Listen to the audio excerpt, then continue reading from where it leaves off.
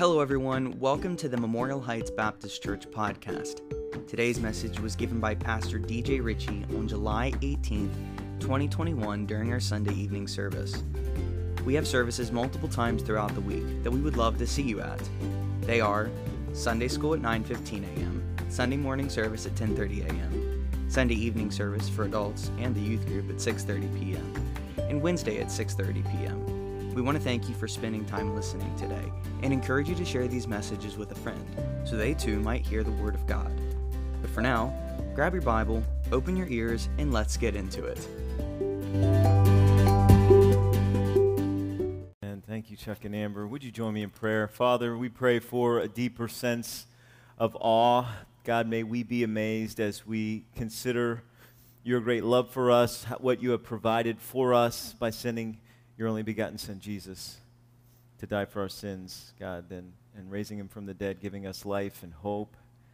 God, you are an amazing God. Your love for us is amazing.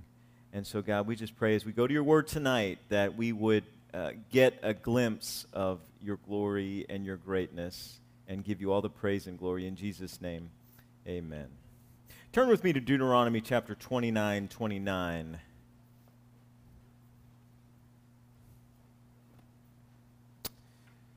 William Phelps taught English literature at Yale for 41 years until his retirement in 1933.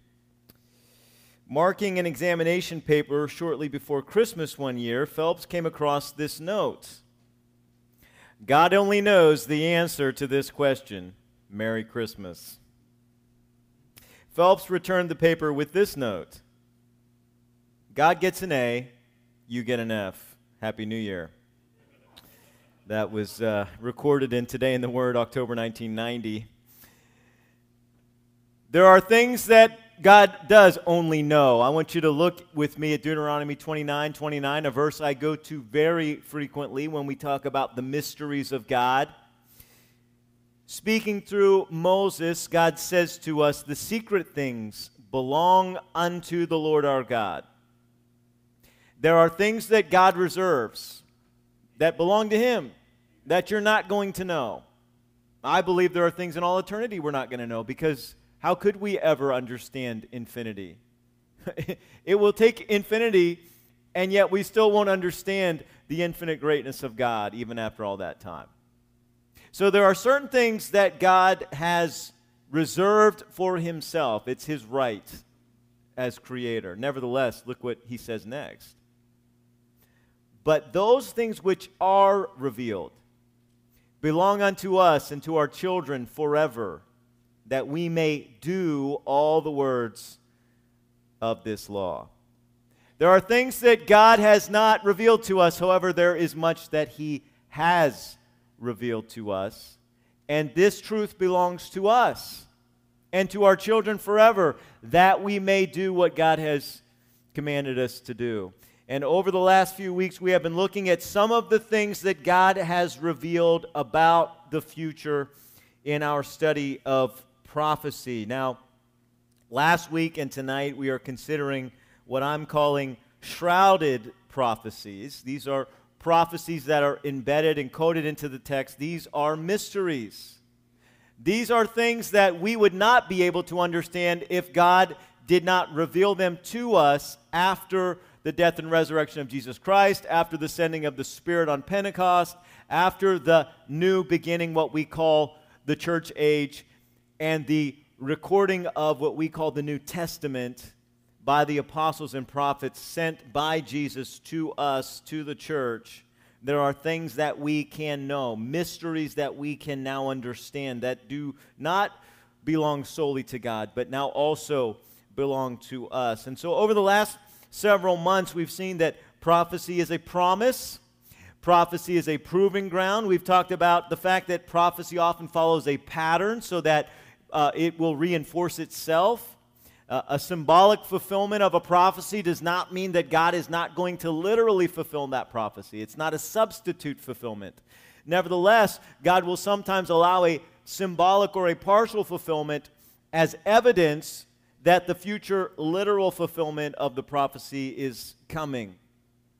Sometimes God will give us prophecy in a picture or contain it in a parable. We spent several weeks talking about parable prophecies and looking specifically at those given to us about the kingdom of God in Matthew chapter 13.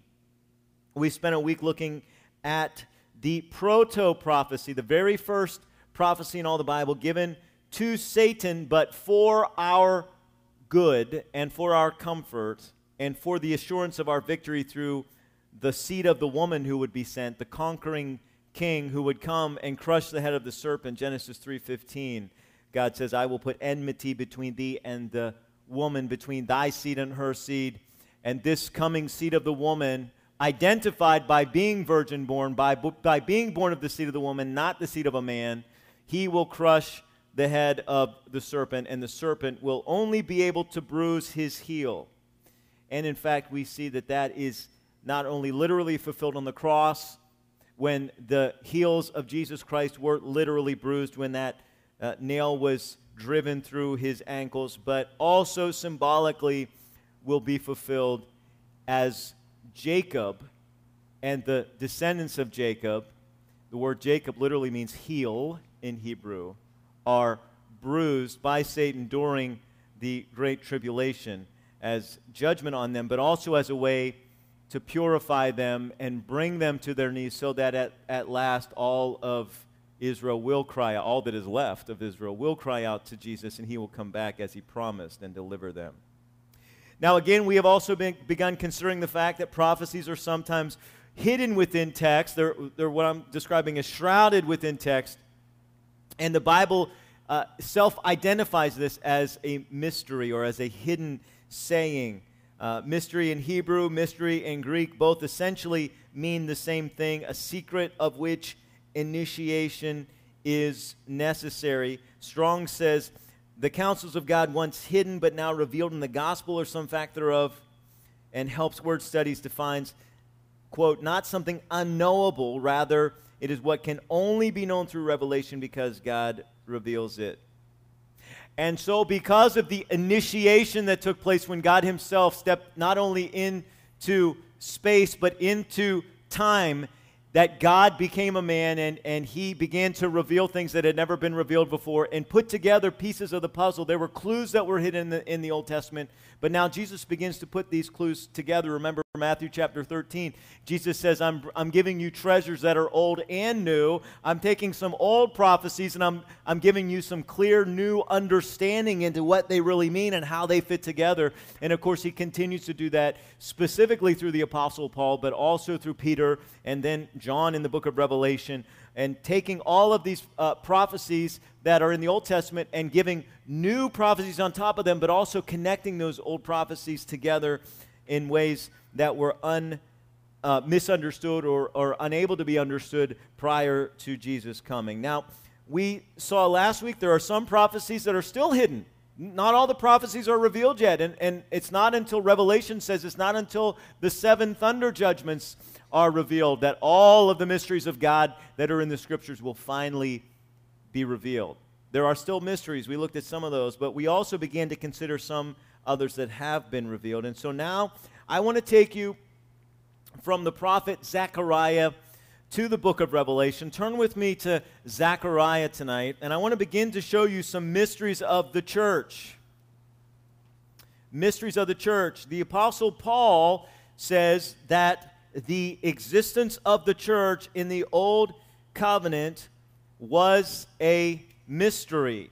That does not mean that it wasn't hinted at.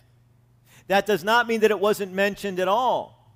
But it was not able to be understood until Jesus came. You cannot have a body of Christ before the coming of Christ.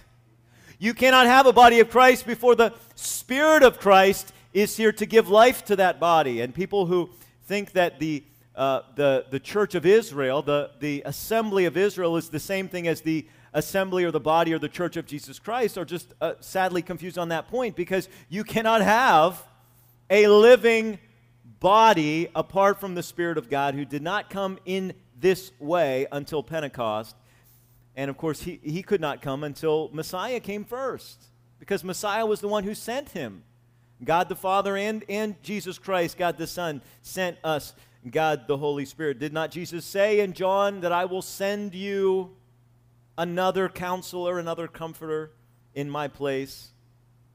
And so remember, as we, before we jump into the book of Zechariah, that the church was a mystery until Christ's first advent. Now, we're not going to spend much time tonight, if any, talking about the rapture of the church, but please understand that two of history's greatest mysteries were not, they were hinted at in the Old Testament, but they were not and could not be revealed until Jesus Christ himself came. And those mysteries are the existence of the church, and then also Paul talks about the rapture of the church. And so the church is born in Acts chapter 2, but the rapture of the church, Paul says in 1 Corinthians 15:51, is also a mystery. Behold, I show you unto you a mystery. We shall not all sleep, but we shall all be changed in the moment, the twinkling of an eye at the last trump. Now, I don't know if we'll get into this next week. We'll see how the Lord leads this week. We may look at the rapture specifically next week, but this week we're going to talk about this hint of the church in the Old Testament. And one of the places that the church is pictured in mystery form is in the book of Zechariah. Zechariah chapter 3. Would you go with me to Zechariah chapter 3?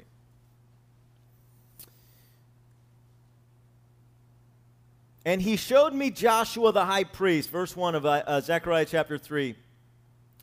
Zechariah is getting a vision from God here, and in this vision, a man named Joshua, who is the high priest at that time, is standing before the angel of the Lord. Now, Joshua, Yeshua, is the Old Testament name for Jesus, Yeshua, the Messiah.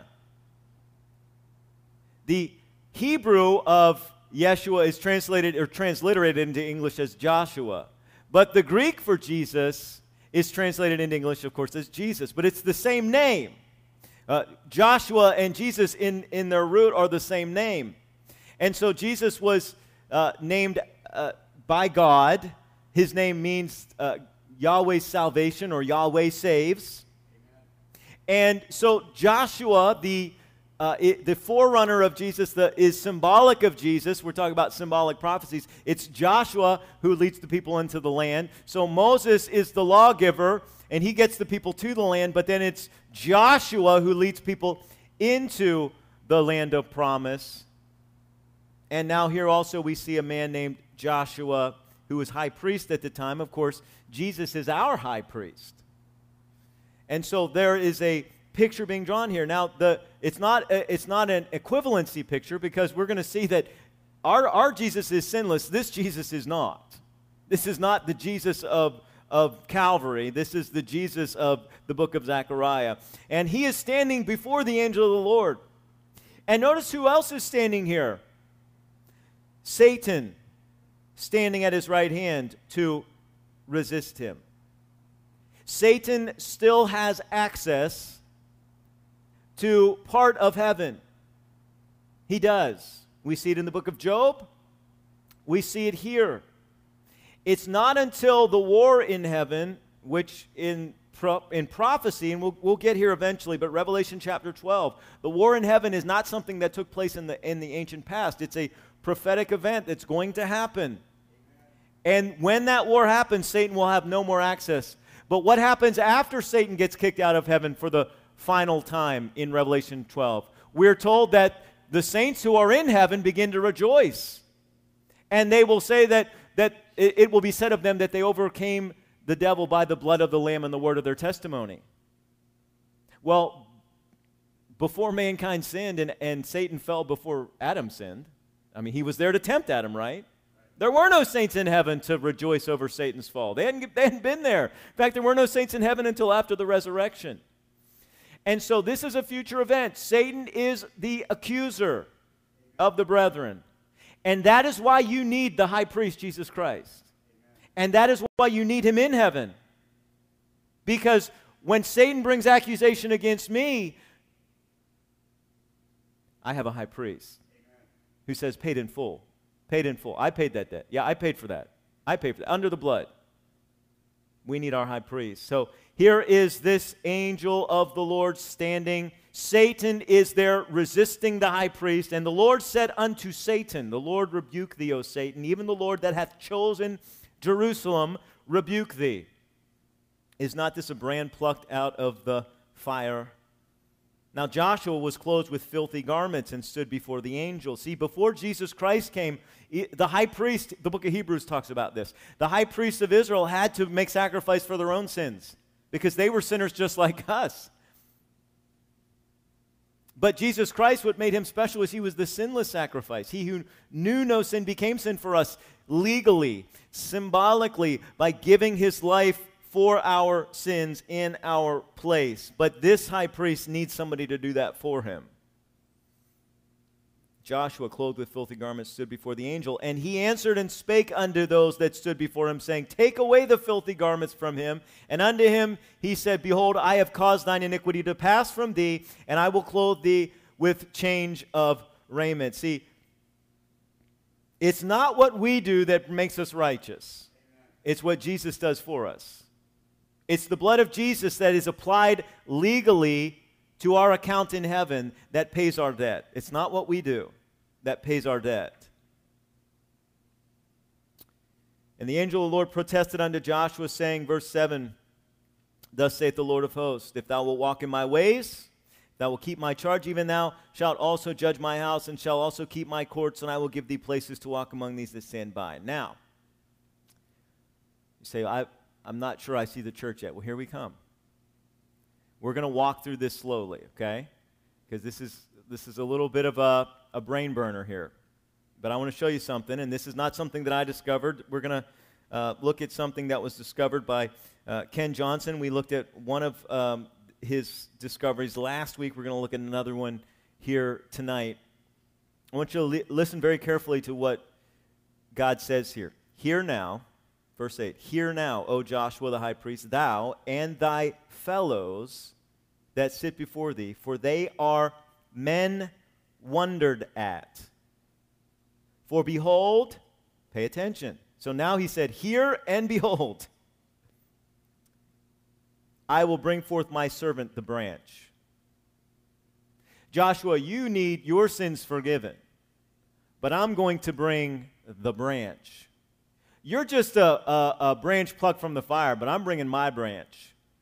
My branch is going to come, capital B branch, my servant.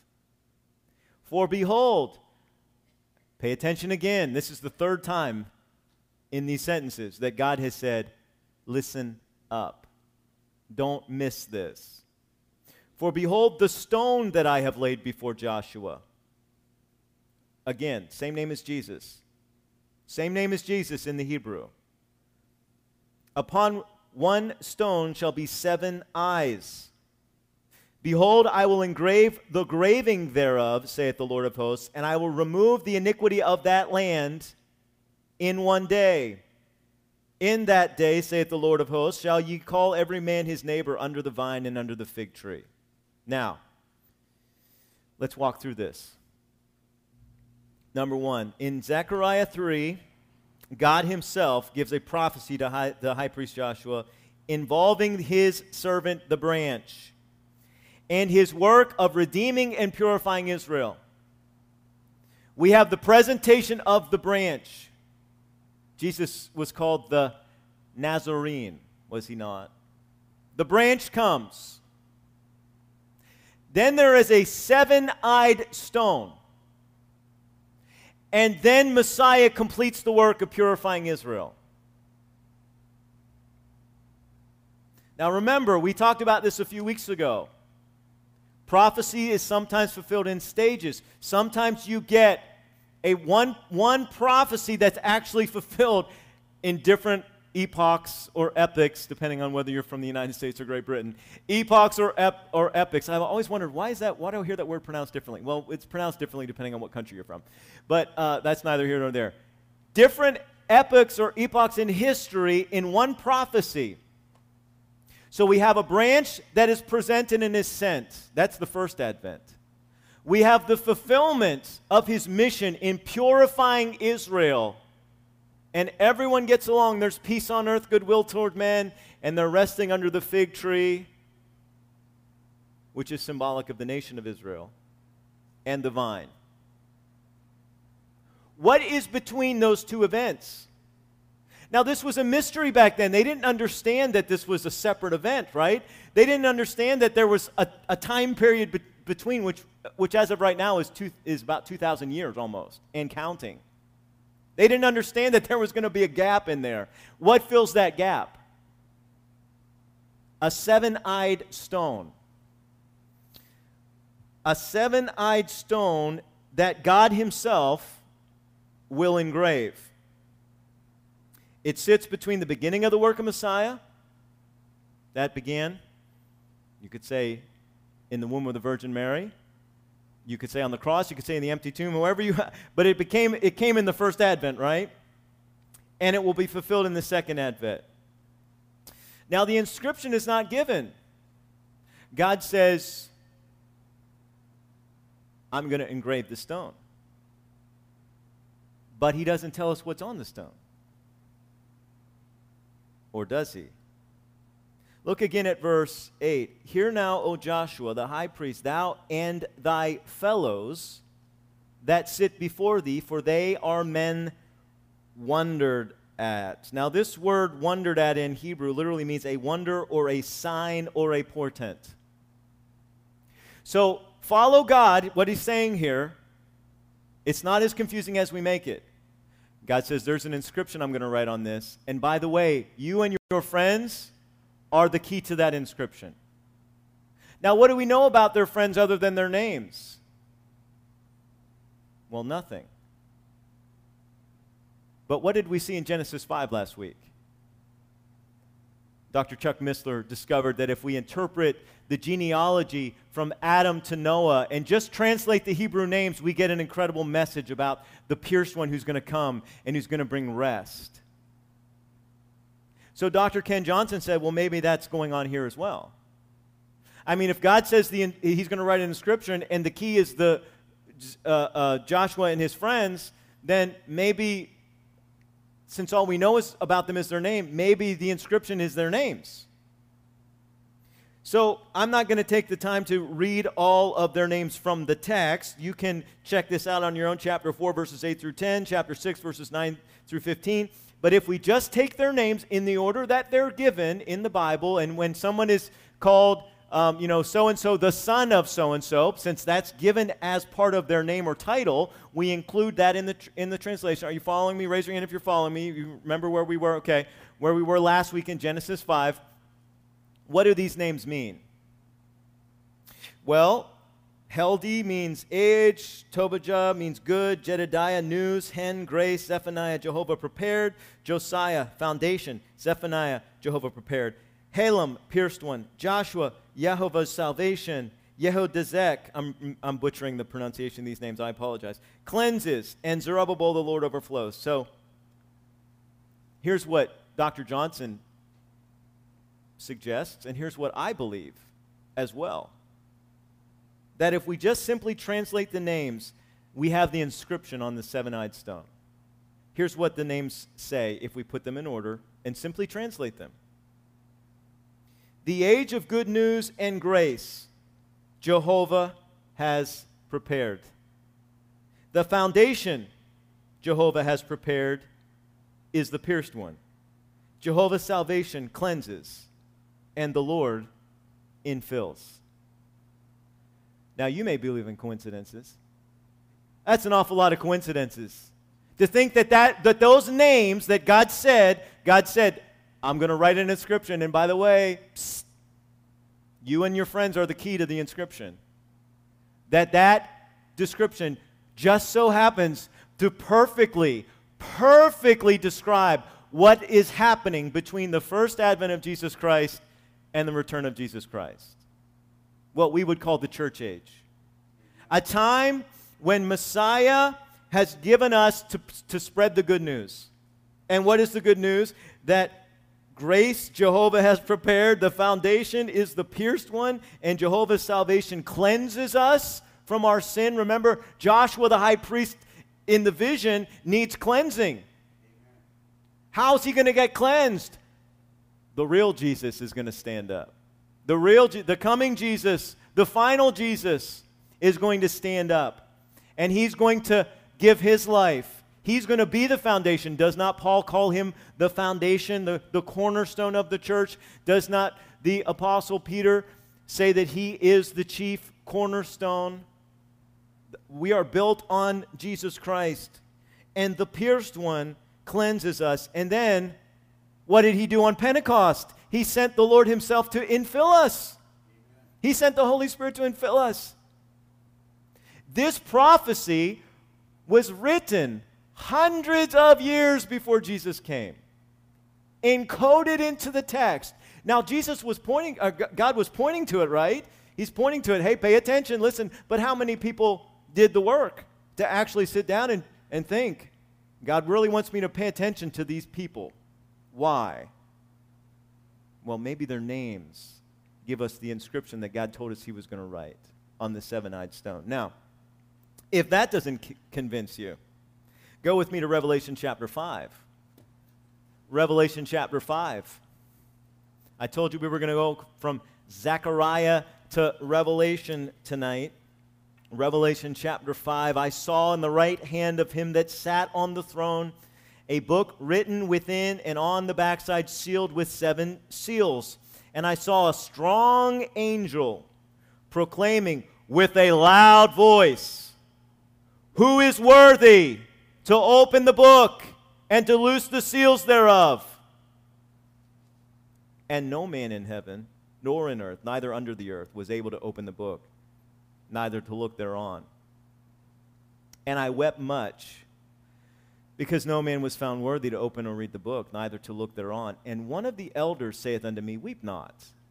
Behold, the Lion of the tribe of Judah, the root of David, hath prevailed to open the book, and to loose the 7 seals thereof. And I beheld, and lo, in the midst of the throne and of the 4 beasts, and in the midst of the elders, stood a lamb, as it had been slain, having 7 horns and 7 eyes, which are the 7 spirits of God sent forth into all the earth.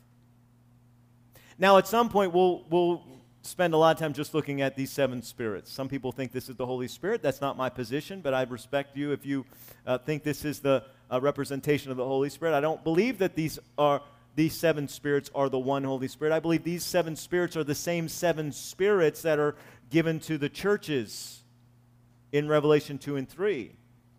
These are the 7 angels, the 7 spirits that have oversight and specific ministration of these different churches. The 7 eyes represent 7 spirits of God. Now, I believe the 7 eyes representing 7 spirits in Revelation also are the same 7 eyes in the vision of Zechariah, representing the church age.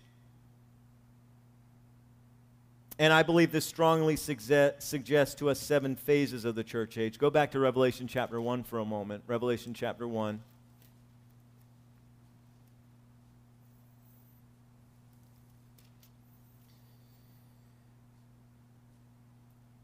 John has a vision of the resurrected Jesus.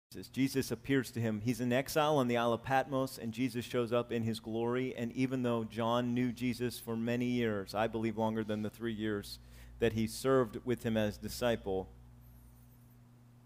when he sees Jesus in his glory, he falls down as one who is dead. He is terrified of Jesus in his glory. Verse 17, I saw him, I fell at his feet as dead, and he laid his right hand upon me, saying, Fear not, I am the first and the last. I am he that liveth and was dead, and behold, I am alive forevermore. Amen. And have the keys to hell and of death. Write the things which thou hast seen, and the things which are, and the things which shall be hereafter. The mystery of the 7 stars which thou sawest in my right hand, the 7 golden candlesticks, the 7 stars are the angels of the 7 churches, and the 7 candlesticks which thou sawest are the 7 churches. Now, there's so much. Lord willing, we're going to eventually we're going to do this on a Sunday morning. We're going to do a study of the 7 churches. But I just want to give you a little bit of a teaser tonight to connect this with Zechariah chapter 3.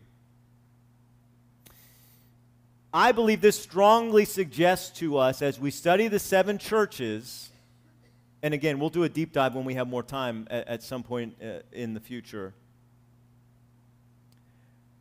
The vision of the seven-eyed stone and the existence of the seven churches strongly suggests to us that there are seven phases of the church age. I'm going to walk you through those phases very quickly. And again, I'm going to do exactly what we've been doing this week and last week, looking at simply what the names mean. What do the names of the seven churches mean? We're not going to take the time to read all seven of the letters, but let me just suggest to you, as we see again in chapter 1, verse 19, that these things concern which John has seen, the things which are, and the things that shall be hereafter. Now, what some people do is they say, well, Revelation 2 and 3 is the things that are, and then Revelation 4 and following are the things that come after. But what we have seen over the last several months is that prophecy doesn't necessarily have to work that way. That it can be both and. That it can be the things that are, but also the things that are can also have a dual meaning, a double application. Let me show you what I'm talking about here. What is the first church? It's Ephesus. What does Ephesus mean? It means beloved. This describes this letter. Again, I'd encourage you to read it. You get a blessing. God promises you a blessing just by reading these letters. I would encourage you to read through these chapters on when you get home or tomorrow. But the church of Ephesus, which means beloved, describes a church that is doctrinally true, but has lost its first love. This is the apostolic church that was so committed and so passionate and preached love. Love for God, number one. Love for others, number two. And yet as the apostles began to die off because they were martyred, all but John, the church began to drift from their love, their first love. What came next in history? Well, notice the second church is Smyrna, which means myrrh. And where do we see myrrh in the Bible? We see it in the gifts of the Magi, don't we? Amen. Myrrh, which symbolizes death. And what is the message to the church of Smyrna about? Well, it's the persecuted church. What began to happen in the first century? Towards the end of the first century, extending for several hundreds of years. 10 major persecutions, 10 major official persecutions by the state of Rome. The third church we come to is Pergamos. Pergamos literally means married to the tower. And when we read the letter to the church at Pergamos, we find a church that is compromised, that has begun to marry itself to the world. And what happened in history after the official persecutions of the Roman Empire against the church ended? Constantine had a vision. He, quote unquote, converted to Christianity. He didn't completely convert, but he officially converted. And the church became the official state religion of Rome. And compromise began to seep into the church. Then we come to number 4, Thyatira, which means continual sacrifice. This is described as the harlot church. Here we see a woman described as Jezebel, who is leading people astray. And what do we see happening after Rome became the church of the world? And the power rested in Rome, not only politically, but religiously. We see the blasphemy of repeatedly sacrificing Christ over and over and over again in what is called the Mass. The continual sacrifice of Messiah, just as the name suggests. The harlot church leads to number 5, the Sardis church. What happened eventually? People rebelled against Rome. We call it the Reformation. The church that tried to reform the Church of Rome. And they, quote unquote, came out of the Church of Rome. They escaped the apostasy of Rome. Or did they? Because God says that Sardis has a reputation for being alive, but is actually dead. And what you see in many of the Reformation denominations, I'm not going to name them tonight, but many of the Reformation denominations do not preach the gospel of Jesus Christ. They do not preach that you're saved by grace through faith. They preach that you're saved by the church, by your works. They have a reputation for being alive, but they are dead. But that brings us then to the church at Philadelphia, which, if you know your American history, you know means brotherly love. And what was going to happen in Philadelphia? There would be a faithful church, a missionary church, and the door to their endeavors, God said, I'm not going to let anybody shut. You're faithful, you're getting the message out, and what do we see happen? By the way, what nation did God use to launch the missionary movement around the world? Well, you could say England maybe began it, but most of it came from here. And where was this nation born? Coincidentally. Where was the Declaration signed? Coincidentally. Philadelphia. And because of the freedom that we have in this country, the church has been able to send out missionaries all over the world and been able to continue to evangelize the world, despite all of America's great and many sins. The faithful missionary church, the great revivals, the ripples of which we are still enjoying today, although they are getting smaller ripples and farther apart. And that brings us to Laodicea. What does Laodicea mean? The people rule. The people rule. The church is going to be all about what we want. Church is going to be all about what we think is important. Oh, we're going to be rich. We're a rich church now. Jesus says you're poor. Oh, we see things so much more clearly than anyone else in church history has seen it. We understand God so much better than those people who wrote the Bible. You're blind. And Jesus says, if you don't get straightened out, I'm going to spit you out of my mouth. Because you're not hot, you're not cold, you're lukewarm. And isn't that what we see happening more and more? The Philadelphia churches becoming fewer and fewer, and the Laodicean churches multiplying. And now we're beginning to export Laodicean churches as much as we're exporting Philadelphian churches from our country. You may believe in coincidences. I don't believe in coincidences. I don't believe that the names and the letters that are written to these 7 churches that align with the seven-eyed stone that sits in Zechariah chapter 3 is just a big coincidence. But what does that tell us about where we are in church history? We're at the very end. We're at the very end. And what does Jesus say to the church at Philadelphia? Jump with me to chapter 3.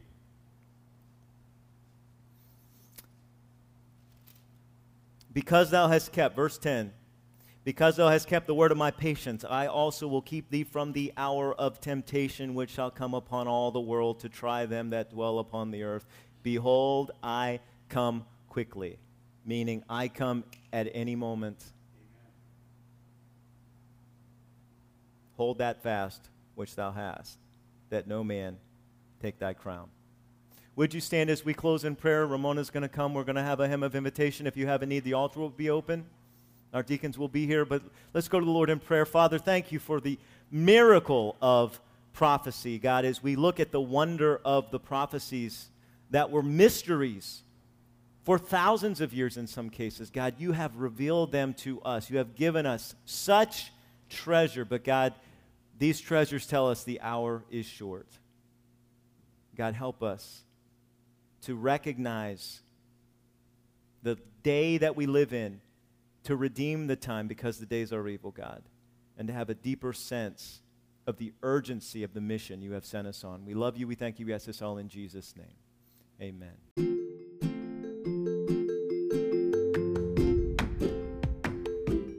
Well, that's all for today. I hope this has made a positive impact in your relationship with Jesus.